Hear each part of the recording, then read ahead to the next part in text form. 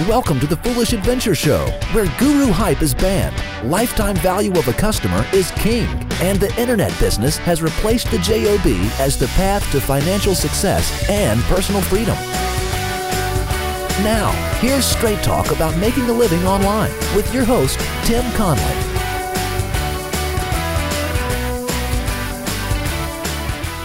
Welcome to another episode of the Foolish Adventure Show. This is Internet Business Radio, and I'm your host, Tim Conley. Okay, before I get this thing kicked off, what I'm going to do is give a little shout-out love here.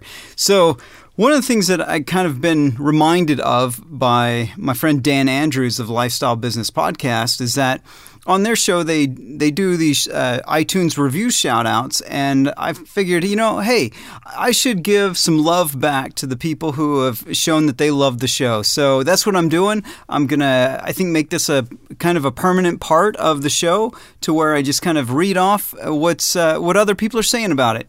So, I'm going to kick it off here with Christian Primdahl, one of the favorite podcasts. This podcast is one of the best you get in the area of entrepreneurship, consulting, and online marketing. Tim is sharing much more than he should for free, but that is just great for the rest of us. Definitely worth a subscription. And those are 5 stars. Thanks a lot, Christian. Then I've got my man, JW. So he says, implement and make more money. Another 5-star review. It's so good I have a notebook filled with notes and action items from these shows, and I don't do that with any other podcast. Even better when I'm implementing these and trying them out in the real world, they work. How many times can you say that about products you buy even? Insightful discussions, solid advice, and business tactics that entertain and takes your business to the next level. Thanks, Tim. Hey, no, thank you, JW. And let's see, I've got... Love it. Another 5 stars, Matthew DP. Foolish Adventure is one of the few podcasts that I listen to every week without skipping a beat. Tim is a solid entrepreneur with great advice to offer to other entrepreneurs. Thanks a lot, Matt. I really appreciate it, and I really appreciate people sending in reviews. And I just found out how to check reviews from the iTunes stores from around the world. So I found out there's other iTunes reviews out there that I've never seen. So I'm going to go traipsing around the different countries of the world and reading off some of those reviews in upcoming episodes. All right, let's get into the main show. I've got a guest here named Dan Norris. This guy I got to meet in person. We've been doing a mastermind call for, 6 months or so? And I finally got to meet him while I was in the Philippines. We were trying to record there, but we just kept getting a lot of really, really bad audio due to construction noise, wind noise, just a lot of noise. So we decided to just hold off until we got back to our respective homes, and when you hear Dan, you'll notice that he's not from the U.S. I'll keep it a little secret until you can hear him as to where he's from. But we had a great time in the Philippines, and Dan I've been able to know for a while now and has a lot of experience as a website designer. So we're going to do a little episode here called 5 Things You Must Do with Your Website and 5 Things You Should Never Do with Your Website. So, Dan, with that, what's up? Hey, Tim. How you doing? It's funny you mentioned the accent because I haven't spent a lot of time hanging out with Americans, but one of the things I noticed in the Philippines was no one had a clue what I was saying, which was new to me. A few times I had to have you clarify because sometimes you'd say it a little quietly, but I usually pick up on people's accents well enough that I can understand what they're saying. But then, you had a few Aussie phrases that I had to so what's that actually mean? Well, luckily there was a few of us there. Right. Yeah, it was. There was a nice little Aussie contingent in the Philippines. So Dan, let's get into this just full on. Let's talk about what are the 5 things that we must do with our website. So number 1 here, you sent me this list, and you said an attractive, modern, and fresh design. What's that really mean? Okay, yeah, I think because my background is building websites for small businesses, and one of the things I see people doing wrong is basically going to the website designer and saying, I want a website, design me something, but going to them with crap images either no logo or a really crappy logo, which makes it even harder because you have to tell them that their logo is crappy. And obviously no idea about what is a nice design. And that makes it really, really hard. So in my business, I wouldn't build websites for people without logos, and I wouldn't build a website until we'd worked out some way to get good quality images. And if they'd provided us images that weren't good quality, then I'd tell them to get new images, whether that be using stock libraries or whatever. But the other thing you can do is just get a professional theme. And this is like a really underrated thing. Like, people come to me to ask them to design them a website, but a lot of times you can just get a theme from Woo Themes or Theme Forest or something like that really looks professional already, and you don't have to do it from scratch.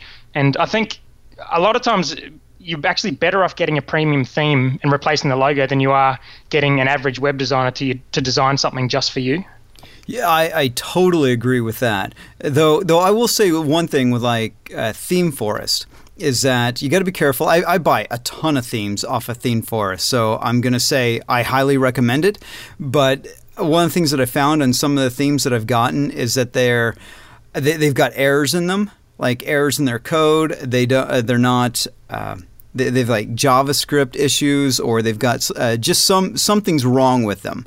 That it was a new coder who came up with that design, and they messed up one or two things, and then you've got to have someone smart enough to go in and fix those kind of issues. But outside of that, you can get an amazing design really cheap, like $35.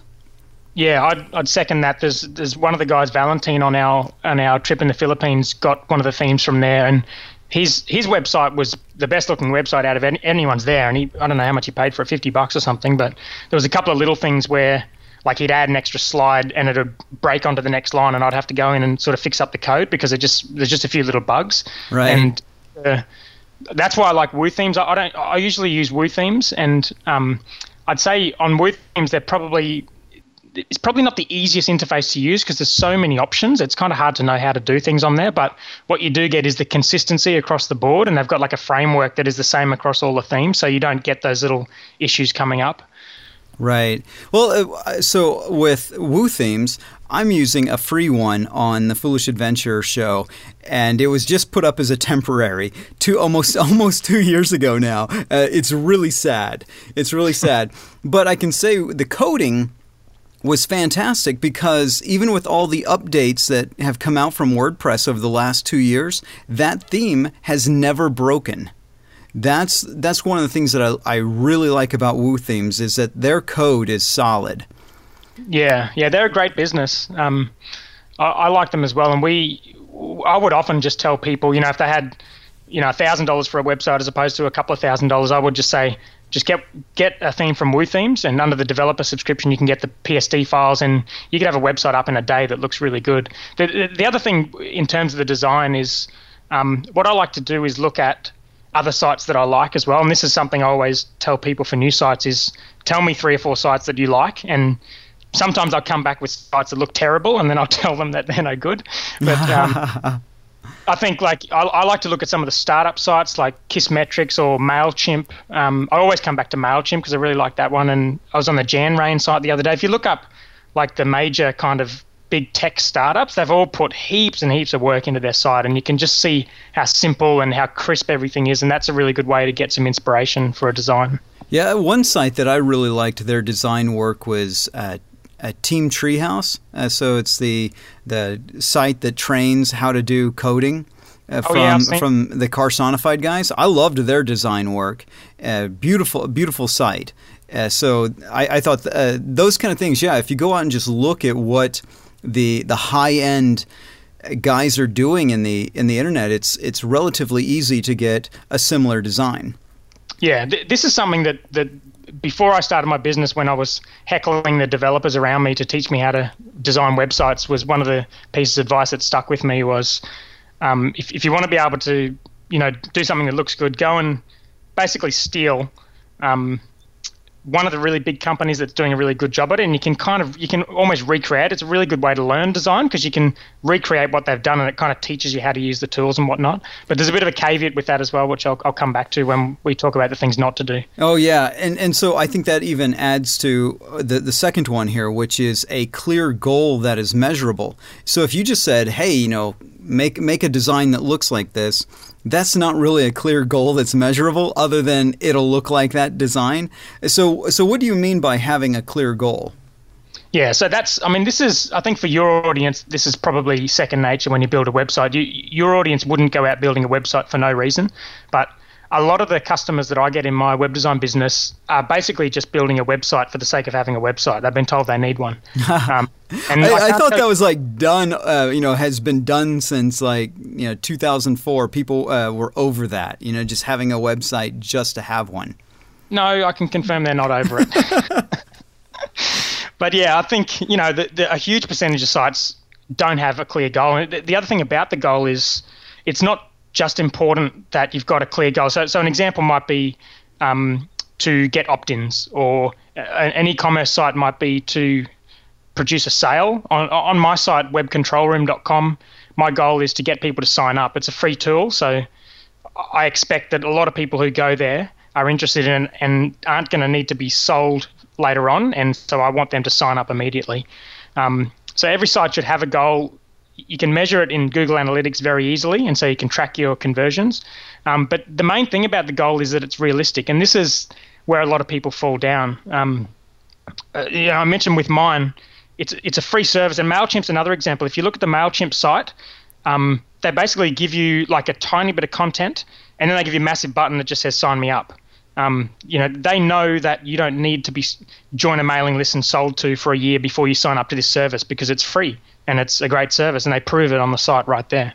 But if your business is the sort of business that has a longer lead time or like a higher touch type business, it's unrealistic that someone's going to hit your site and buy something straight away. So it doesn't make sense to have a goal to get people to purchase straight away. Right. Right.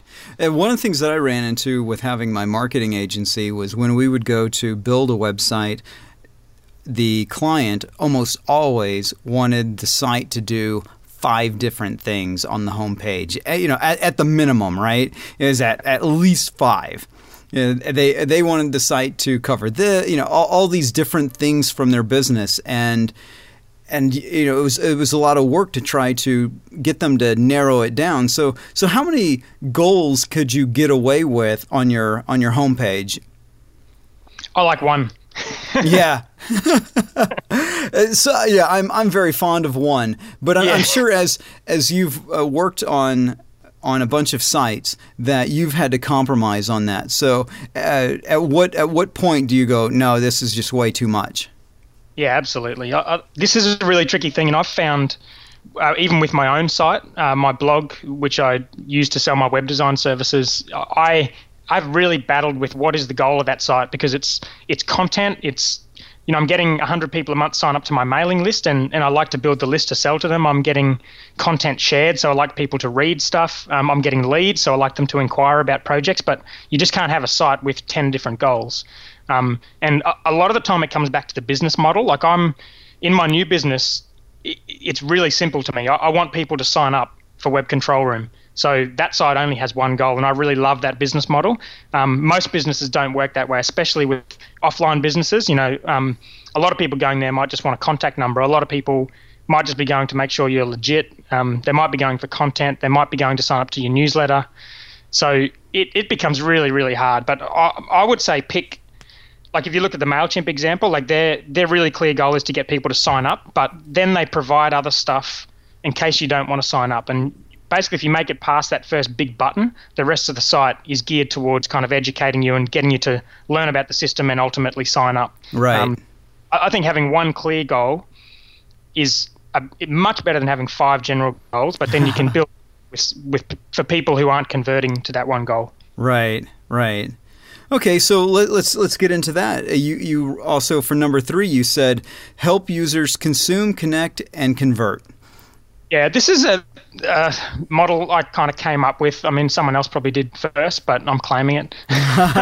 the Dan Norris consume, connect, and convert system, trademarked. I've even got a Fiverr diagram to prove it. So.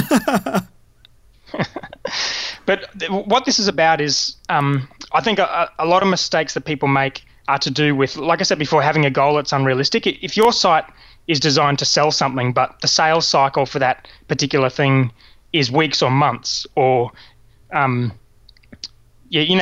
say like you need to see something 9 times or 13 times before you want to buy it. Like if you're that kind of business, then people aren't going to hit your site and buy. And if your site is geared around selling to those people who hit the site for the first time, and then if that sale fails, you're losing 90% of your audience. So the way I like to think about it is, this is kind of a general rule, but the way I like to think about it is the first thing you want to do is getting them consuming. So you want them to read your site, you want them to stay there. That's the first thing. So you want to have good content. You want to have a headline that grabs attention, and you want to have new content, and you want to have reasons for them to come back and consume the content you're producing. So before they sign up to buy something, you want them actually engaging with you and kind of, liking what you're putting out. So that's consuming. Connecting, obviously you want people to opt in at some point, because if all they're doing is consuming, then there's a high chance that they'll leave and you'll never be able to market to them again. So you want them to connect at some point, and that could be via social media, having social media interaction in the site, or it could be having an email sign up. Like on my blog, I have 200 plus articles for free, but if someone wants to download an ebook, they have to give me their email address, or they have to like my Facebook page. Right. So that's forcing people to connect. I don't love forcing people to connect, but I want to make sure that people who are interested in my content are there to be marketed to later on. Well, I think I wouldn't use the word forcing them because a lot of times it's just a nudge. Like somebody who already wants something that, they're already consuming your content, so they already like your stuff. But a lot of times it's just something in sales that people need to get an extra boost, a little oomph behind them to get them to go a little further with a relationship with you. So you have to be the one who makes the first move in almost every case. Yeah, that's definitely true. I mean, some of these tactics are, like when they came out, I kind of thought, I don't want pop-ups on my site, but they work. And I've written, 6 different ebooks on my site. I know people want to download them, and I could either give them away for free and probably get more downloads, but then potentially just lose that person to the next time I go into Google and put in web design and find my competitor. Right. So I want them to connect, and then ultimately I want them to convert. And in my type of business in selling web design, I find that sometimes they will come to the site straight away and inquire, but a lot of times they will be on my list for months, and then they will inquire, and then I'll convert them at that point. Right. Okay, that's pretty clear. And if anybody has more questions, because I think that's one of the key areas here. So if anybody's got more questions, they should hop on to the site and post their questions in the comment section. So let's jump on over to offer great content. And I'm gonna say with this one, I actually hate this one. And not because I hate great content. I love great content, but it is so hard to define. So how can somebody create great content, and what makes great content? Yeah, it's kind of one of those things. It's, some people are just really good at creating content. There's a guy, James Schramko in Australia, and I'm going to be interviewing him on my podcast soon. Oh, nice. I'm trying to think of a topic for him, and I just thought content. I've got to talk to this guy about content because he is just smashing it. He's putting out a daily podcast. He's doing almost daily videos. He's doing business updates. He sells content. He's got a community where he publishes content. He's got 2 other podcasts with other people. He writes blog posts. He interviews people for his own blog around internet marketing. He's just totally crushing content. Yeah, he's a machine. And I just think some people are good at this. Our friend Dan Andrews, he's a machine as well. He'll pop out a couple of 1,000-word blog posts, and it'll be really, really good stuff. And then he'll do a presentation and then do a podcast. And some people are just really good at creating good content. And I don't know. What do you think? Is it the kind of thing you can learn? Is it an attitude thing? Yeah, I think so, because like Dan Andrews, as an example, and even James Schramko, because I remember his early stuff years ago, it wasn't very good. Yeah. It's all been just being disciplined enough to get better at it, to really have something to say that people want to hear, and then just getting good at telling it. Yeah, that's the key thing I think that people want to hear. I think that's something that Dan's really good at is he might be going down a particular angle, but when he gets feedback from people, he can manipulate that as he goes, and he'll decide to go down a totally different path, with his business or with his content, if he can see that is kind of where the money is or what people want. That's the way I see it anyway. Right. Yeah, so you mentioned an angle, that Dan has an angle when he does his content. So that is number 5 here, a unique angle, and you say in like off to the side, supported with proof. So what's a unique angle? Yeah, this is something I didn't have when I started my business. I just thought I'd start a web design business, and I probably entered into close to the most competitive business. Right behind internet marketing, how to make money online. That's it. And without any kind of unique selling proposition or competitive advantage or whatever buzzword you want to give it. I like the word angle because it's only one word. But yeah, I mean, it's just, what is this business about? Why does it differ from the next business, and why do I care? It's just classic copywriting stuff. And a lot of small companies I would say the vast majority of businesses that come to us looking for websites don't have this unique angle. They basically started a business for whatever reason, and if you look at their business against the competitors, the differences is not something tangible. It's something, it might be their location, or they've been in business 20 years, or they just happen to have more clients. There's nothing that I can read about their business that differentiates it from someone else, and that is a really powerful thing in marketing, is to be able to go to a website and see in a headline the exact thing that differentiates this company from someone else, and that thing being something that you care about. And that's what I mean when I'm talking about a unique angle. Okay, very cool. So those are the 5 of the things that you must do with your website. Obviously, there's a ton more that we could cover, but I want to get into like what not to do, because this happens a lot where you see stuff and it's like, oh my gosh, I can't believe they've got this on their site, or that they've done this. So so you've got here on as number 1, not to do yourself, which is design it yourself. Why not? Okay, well, actually, before we get into this, I just wanted to make one point that I missed in having the unique angle, and that is about supporting it with proof. This is a really important thing. Again, go back and look at the MailChimp site. Their message is it's free, it's easy, it's really good software, and the page is just flooded with proof to that effect. So that's something that you definitely shouldn't forget. But anyway, things not to do. So design it yourself. It's kind of back to the same point we talked about before, is it'll cost you $30 to get a professional theme. So, when clients come to me and they've got a design that they've done themselves, I just cringe, and they've either done it themselves, or their friend or a family member has done it, or they've gotten some designer who really shouldn't be designing things. And to me, you either get a really good designer or you get a really nice theme. And if you don't do that, then you're not going to present yourself in a professional way. And I'm old school maybe in thinking that design is important, and the way something looks is important. Right. And not looking at the Foolish Adventure site, I also agree, but not to the point that it stops you from actually accomplishing your business goals.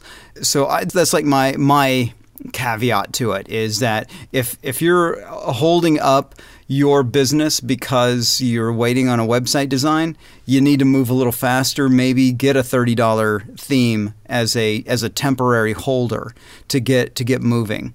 And the thing is like Dan's saying here, is that it could be good enough that all you need to do is make a few tweaks to the design, and now it's 100% your site. Yeah, and I think 9 times out of 10 that's a better approach than either designing it yourself or getting someone who's not a very good designer. And there are a hell of a lot of people out there who aren't good designers who are offering design services. Right. Okay, so number 2 here, and I'm going to say that I'm completely guilty of this, and I'll talk about it in just a second, but it's copy someone else's design. Yeah, well, we talked about, looking at another good design and getting inspiration from it. And this can really go bad if you're just copying someone else's design. I mean, I'm not saying it won't work sometimes, but what tends to happen is if you try to apply someone else's design to your business, then the kind of intricacies of that design don't really play out in your business, and you start to get some kind of Frankenstein-looking thing that just doesn't really look like the inspiration site and doesn't really look like your business either. And there's a really, really big risk of doing that. Yeah. So my explanation is I had a new site designed for a foolish adventure, and I haven't put it up yet. The design was completed back in February or beginning of March, and so the instructions that I gave were, I want it to look like MailChimp, okay? Yeah. And I gave some instructions as to mostly about what it needed to do, but I wanted like the round corners. I wanted some bright colors because, Foolish Adventure, right? It's all fun. It's supposed to look like fun. The logo's got a jester hat, and I said use the colors from the logo and do these different things, and I ended up getting back basically a copy of MailChimp. Yeah.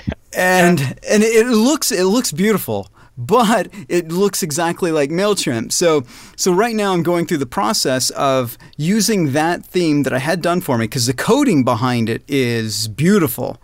So I'm having it tweaked right now by a separate designer, and that person's going to make it for the Foolish University site. So it's going to actually be on there, and I'm going to try to keep some of the colors and some of the elements from this design and make it for Foolish Adventure, but it's going to take me a little while longer to get that to happen because right now it looks like a copy of MailChimp.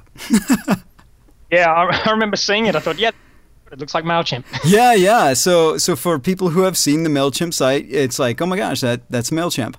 And that was the downside. I made the mistake, a rookie mistake, of saying, here's the inspiration for what I'm looking for.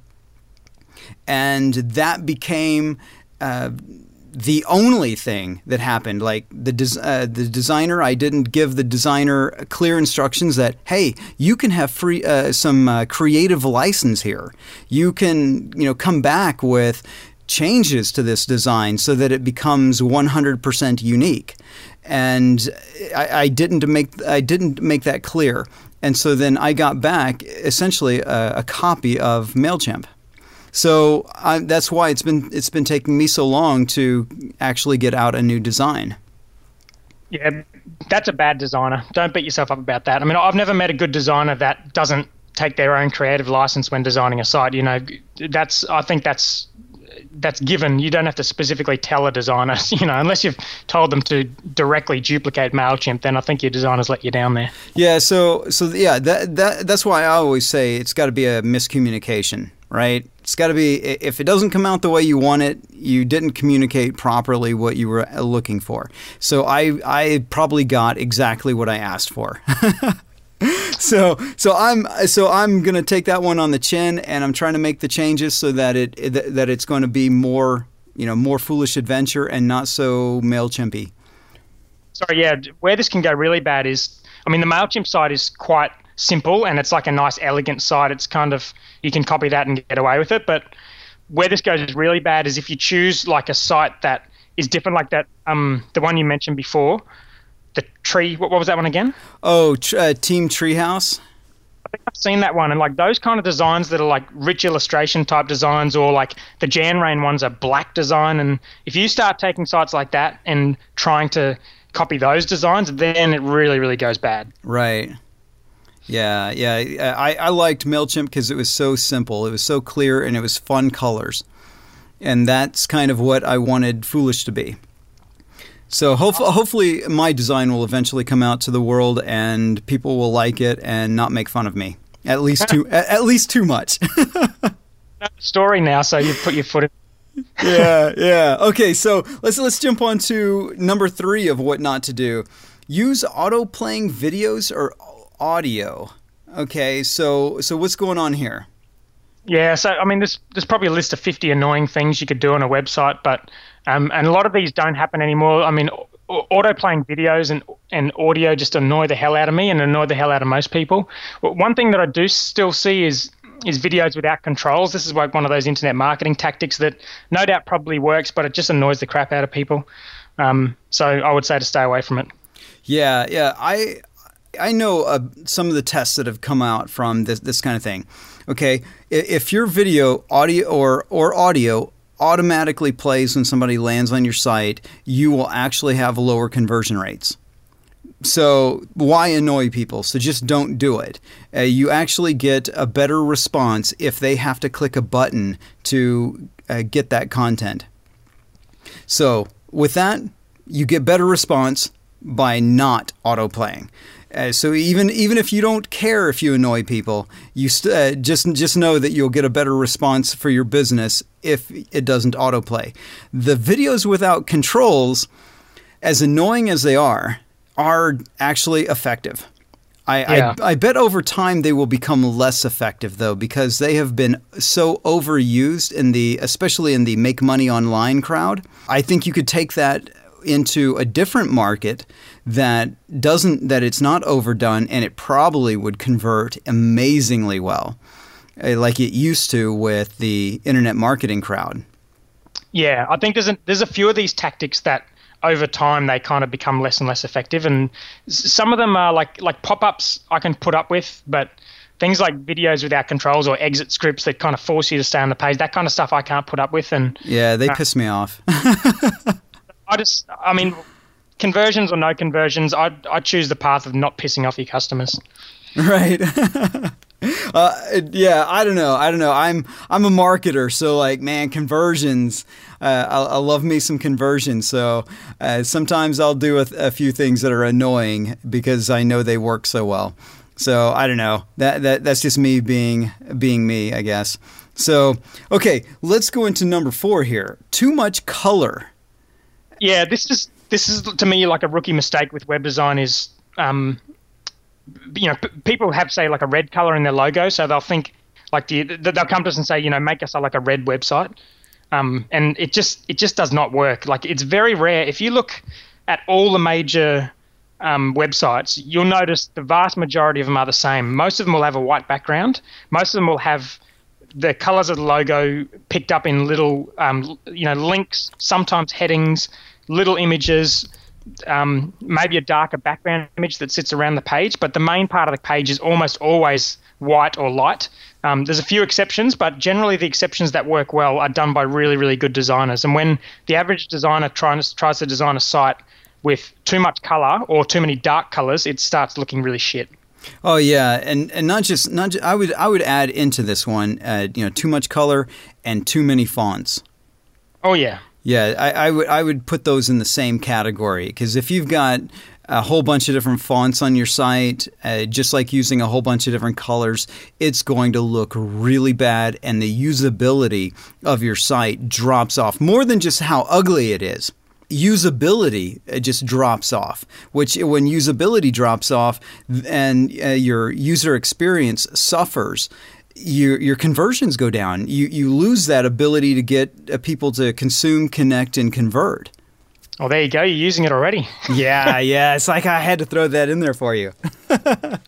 Yeah, no, I agree. I mean, it's simplicity wins out in the end, and just get on the Apple website. Get on some of these startup sites, and you will just see they just absolutely obsess over simplicity. Have a look at the Path mobile app, and just look at the way that thing works, and just the little subtleties, and it's putting too much on the page, whether it's too much color, too dark color, too many fonts, too many goals, too many widgets. That's a mistake for rookie designers, and being able to make something look good while not having much on there is the ultimate skill of a good designer. So I think that the last one I had in my list was sliders, and the reason I don't know, this one's kind of controversial because, man, sliders are everywhere. Yeah, they are, and I just wanted to take the opportunity to have a go at sliders. because we sort of, I mean, for a while there, we were charging people to put a slider on their website, and now it's kind of like a standard inclusion. You must have a slider. But again, to me, if you look at the really good websites and the really simple kind of companies with a clear angle, a unique proposition, something that's really simple, and the startups are really good at this because generally they've got one goal. They want you to sign up or they want you to buy something. If you've got a site that's built around one goal, often a slider is a sign that you've got too many goals.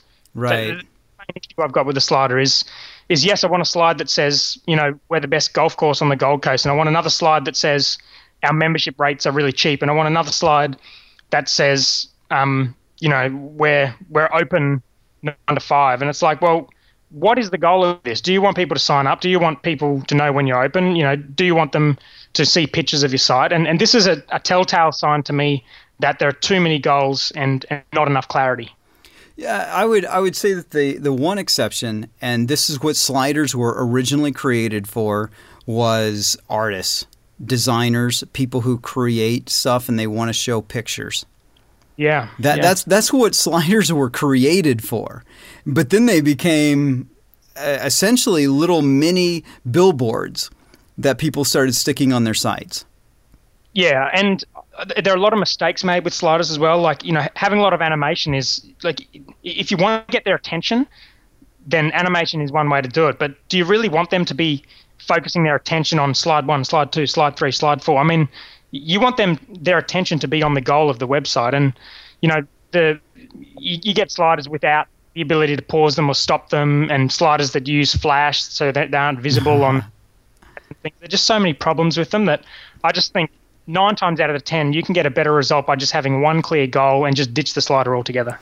If you mentioned Kissmetrics, so if anyone listening, go look at Kissmetrics, kissmetrics.com, and they have a unique way of, instead of having a slider in place, they have some icons on their homepage. You click the icon, and then the actual info about that icon comes up in like the left-hand side. On the right-hand side, the information stays the same because they have one clear goal: sign up. So They give you more information just to get you to sign up. So for anyone who comes there and just doesn't automatically put in their information, they have these little icons right there, and it makes it easily available for a person to just click on it, and it's not a disruptive design like a slider.